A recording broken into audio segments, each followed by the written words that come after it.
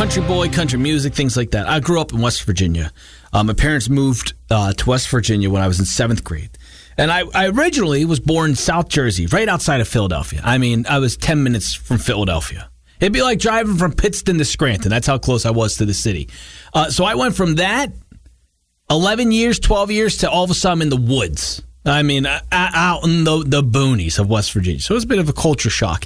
And the other day I was cleaning my records, and I came across a John Denver record, and I laughed when I saw it because it sparked a memory. If you went to a yard sale, any yard sale growing up when I was in West Virginia, so from 1998 to 2004, if you went to a yard sale, I'm honest to God saying there was about a 90% chance you would find John Denver's greatest hits on record in that yard sale.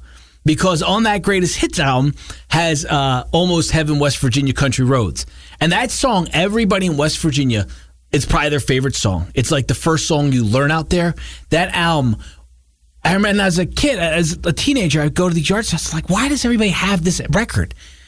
Now it makes sense as an adult. But as an adult, I don't understand this. In Northeast PA, everybody in a yard sale has Barbra Streisand.